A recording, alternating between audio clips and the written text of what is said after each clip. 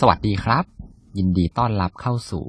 อ่านแล้วอ่านเล่าพอดแคสต์ที่จะหยิบเอาเรื่องราวจากหนังสืออันหลากหลายมาให้กับคุณ EP นี้จะเป็นวรรณกรรมเยาวชนอมตะนะครับที่มีชื่อว่าโมโมเล่มนี้เขียนโดยคุณมิคาเอลเอนเดที่เป็นนักเขียนชาวเยอรมันครับแล้วก็ถูกแปลโดยคุณ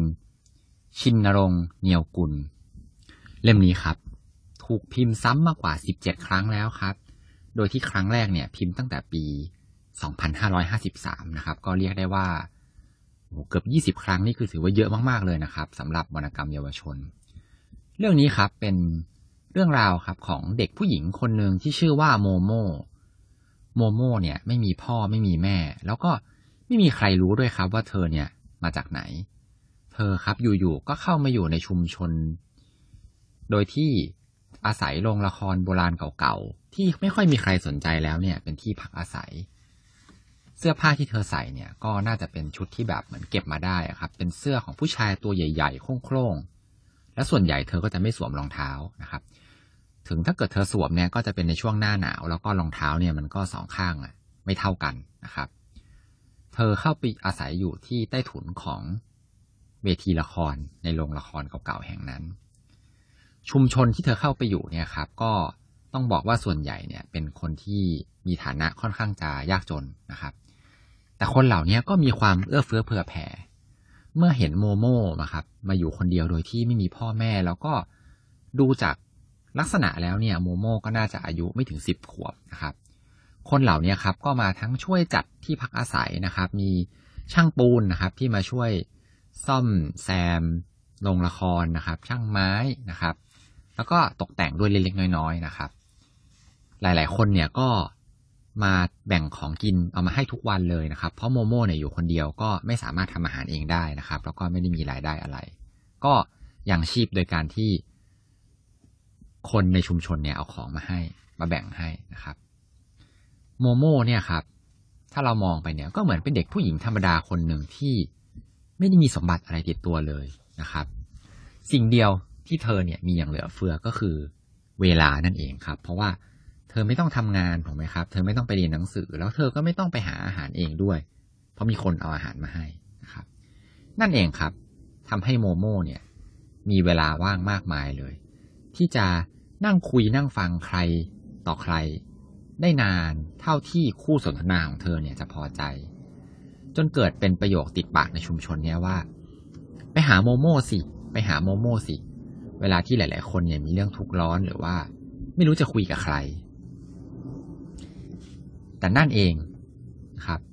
ที่ผู้คนเนี่ยชอบมาหาโมโม่ครับไม่ใช่เพราะว่าเธอเนี่ยมีความเก่งกาจในการให้คำแนะนำอะไรเลยนะครับความสามารถอย่างเดียวของโมโม่ก็คือการฟังอย่างตั้งใจซึ่งฟังก็ดูเหมือนไม่ได้เป็นสิ่งที่พิสดารอะไรนะครับคุณผู้ฟังอาจจะคิดว่าใครๆก็ฟังเป็นทั้งนั้นนี่นาแต่นั่นอาจจะเป็นการเข้าใจผิดก็ได้นะครับมีคนจำนวนน้อยที่ฟังเป็นจริงๆความสามารถของโมโม่อันนี้ก็เลยกลายเป็นสิ่งที่พิเศษมากๆหลายๆคนพอได้พูดคุยต่อหน้าโมโม่ก็ได้ความคิดดีๆเนี่ยกลับไปแต่นั่นอีกครับก็ไม่ใช่เป็นเพราะว่าโมโม่เนี่ยพูดหรือถามอะไรเลยเธอแค่นั่งฟังเงียบๆด้วยความตั้งใจแล้วก็ใส่ใจกับคู่สนทนาของเธอเนี่ยอย่าง 100% เลยคนส่วนใหญ่ครับเมื่อได้พูดสิ่งที่ตัวเองคิดออกมาแล้วเนี่ยเหมือนเมื่อได้ระบายครับปัญหาหรือว่าเรื่องทุกข์ใจเนี่ยก็กลับคิดแก้ปัญหาเหล่านั้นเนี่ยได้เองนะครับ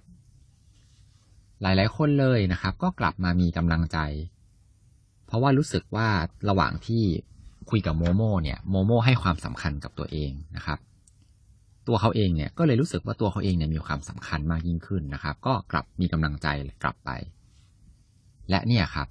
คือความสามารถในการฟังของโมโม่นะครับนอกจากพวกผู้ใหญ่หรือว่าคนที่อายุมากกว่าแล้วเนี่ยก็ยังมีเหล่าเด็กๆนะครับที่ชอบจะมาเล่นที่โรงละครโบราณแห่งนี้ที่มีโมโม่อยู่นะครับก็มักจะมีผู้คนเนี่ยแวะเวียนมากันไม่ขาดสายเลยตั้งแต่โมโม่เข้ามาอยู่ในชุมชนแห่งนี้นะครับในจำนวนมิตรสหายมากมายของเธอเนี่ยมี2 คนที่เป็นเพื่อนสนิทคนแรกครับมีชื่อว่าเบปโป้ เปปโป้เนี่ยเป็นคนกวาดถนนตัวเขาเองเนี่ยเป็นชายแก่ที่มีอาชีพกวาดถนนนะครับก็ฟังดูธรรมดามากเลยนะครับแต่ว่าเวลาที่เปปโป้เขาทำงานเนี่ยครับก็คือทำงานกวาดถนนเนี่ยครับเขาจะกวาดอย่างช้าๆนะครับไม่ได้รีบร้อนอะไรแต่ว่าสม่ำเสมอเป็นจังหวะนะครับซ้ายทีขวาทีนะครับแล้วก็มีจังหวะที่หยุดครับเปปโป้เนี่ยเป็นคนที่พูดน้อยนะครับบางครั้งเนี่ยก็จะนั่งอยู่เงียบๆนะครับบางทีไปเจอโมโม่เนี่ยก็นั่งกันอยู่2คนแล้วก็นั่งเงียบกันทั้งคู่เลยนะครับพักใหญ่ๆเลยราวกับว่าเปปโป้เนี่ยกำลังใช้ความคิดอยู่โดยที่โมโม่เนี่ยครับแน่นอนก็ไม่ได้ไปขัดจังหวะอะไรนั่งรอฟังเปปโป้อย่างตั้งใจนะฮะซึ่งนิสัยของเปปโป้เนี่ยครับก็แตกต่างจากเพื่อนสนิทอีกคนหนึ่งของโมโม่อย่างเรียกได้ว่าราวฟ้ากับดินเลยเขาเป็นเด็กหนุ่มหน้าตาดีนะครับชอบพูดคุยนะครับแล้วก็มีวาทศิลป์ที่ดีเขามีชื่อจริงว่าจิโรลาโมแต่ว่าทุกคนเรียกเขาด้วยชื่อเล่นว่าจีจี้ครับหลายๆคนเลยเรียกเขาว่าจีจี้มัคคุเทศก์เพราะเขาเนี่ย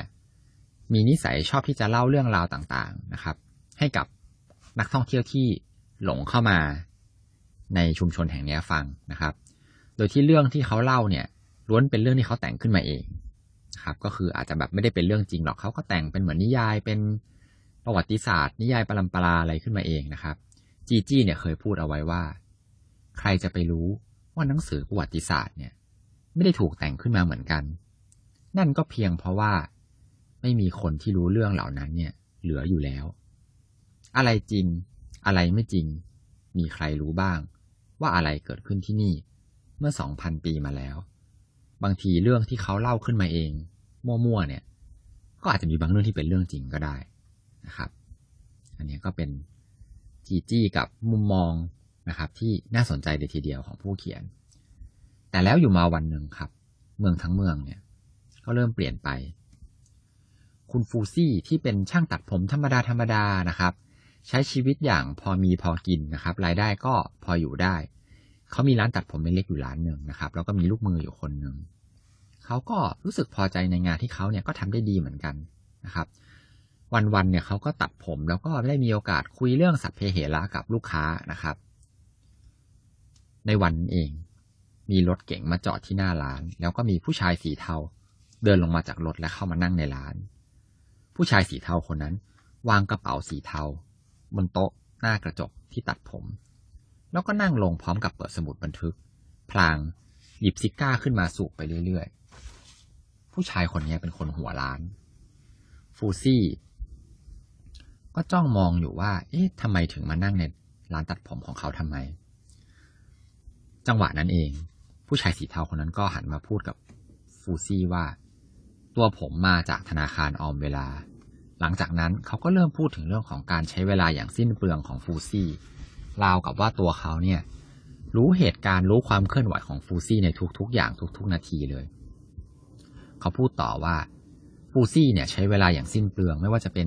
การพูดจาไร้สาระการตัดผมที่ใช้เวลานานเกินไปแล้วเขาก็เริ่มคำนวณเวลาที่สิ้นเปลืองเนี่ยให้ฟูซี่ฟังหลังจากที่เขาคำนวณเวลาต่างๆให้ฟูซี่ฟังว่าฟูซี่เนี่ยใช้เวลาเปลืองไปขนาดไหนแล้วนะครับฟูซี่ก็ตกใจมากนะครับว่าการดูหนังของเขานะครับการพบเจอเพื่อนฝูงของเขาในทุกๆวันการนั่งอ่านหนังสือรวมไปถึงการคุยกับคุณคาเรียผู้หญิงที่ต้องนั่งอยู่บนรถเข็นเนื่องจากขาพิการทั้งสองข้างที่ฟูซี่เนี่ยจะไปพบกับเธอวันละครึ่งชั่วโมงทุกวันมันเป็นการสิ้นเปลืองเวลาการใช้เวลาโดยที่ไม่ได้รายได้อะไรกลับมาเลยเมื่อการพูดคุยระหว่างฟูซี่กับชายสีเทาคนนั้นเนี่ยจบลงฟูซี่ก็เหมือนกับคิดอะไรได้เขาต้องประหยัดเวลาแล้วทุกอย่างในร้านก็เปลี่ยนไปไม่มีการพูดคุยเล่นเหมือนเดิมการตัดผมก็เสร็จเร็วกว่าเดิมฟูซี่เริ่มประหยัดเวลามากขึ้นเหมือนกับผู้คนในเมืองที่เริ่มเปลี่ยนไปดูเร่งรีบในการทำงานมากกว่าแต่ก่อนทุกคนเริ่มประหยัดเวลากันเพื่ออนาคตทุกคนมีรายได้มากขึ้นแต่หน้าตากลับอมทุกข์อยู่แทบจะตลอดเวลาเลยและหลังจากนั้นเองก็แทบไม่มีใครเลยที่จะไปหาโมโม่ พื่อพูดคุยเล่นเหมือนเดิมอีกการทำงานด้วยความรักในอาชีพนั้นมันไม่สำคัญอีกต่อไปแล้วต้องทำงานให้มากที่สุดในเวลาที่น้อยที่สุดเวลาเป็นสิ่งมีค่าอย่าปล่อยให้มันเสียไปเมืองเปลี่ยนไปหลังจากที่ผู้ชายสีเทาเข้ามาบ้านเรือนต่างๆถูกปรับเปลี่ยนแล้วก็สร้างใหม่ในรูปแบบเดียวกันไม่มีความสวยงามไม่มีความแตกต่างสิ่งเหล่านี้ทำไปเพื่อประหยัดทั้งเงินแล้วก็เวลาทุกคนประหยัดเวลากันจนลืมคิดไปว่ายิ่งประหยัดเวลามากเท่าไหร่มันกลับยิ่งมีน้อยลงเท่านั้นวันหนึ่งผู้ชายสีเทาก็มาหาโมโม่พร้อมกับตุ๊กตา1 ตัวเพื่อที่จะเอามาให้โมโม่เล่นโมโม่เนี่ยถึงแม้จะได้ของเล่นมาถึงแม้ของเล่นนั้นจะราคาแพงแต่โมโม่กลับรู้สึกว่าการเล่นของเล่นเนี่ยตุ๊กตาเนี่ยมันไม่สนุกเลยไม่เหมือนกับการใช้เวลากับเพื่อนๆของเธอเลยบรรดาเด็กๆเมื่อพ่อแม่ต้องทำงานมากยิ่งขึ้นแม้จะมีรายได้เพิ่มขึ้นแต่ก็ไม่มีเวลาจึงซื้อของเล่นมาให้ลูกแทนของเล่นเหล่านี้แม้ว่าจะมีราคาแพงแต่มันกลับทำให้เด็กๆเหล่านั้นขาดจินตนาการมันไม่ใช่ของเล่นที่จะให้เด็กเนี่ยเล่นได้ตามใจครับเขาก็ยกตัวอย่างแบบเหมือนเป็นพวกรถวิทยุบังคับนะครับก็คือจะวิ่งได้แค่วิ่งหน้าถอยหลังอะไรพวกนี้เป็นของเล่นที่แบบไม่ได้มีจินตนาการอะไรเลยนะครับของเล่นที่มีจินตนาการก็คืออาจจะเป็นพวกแบบ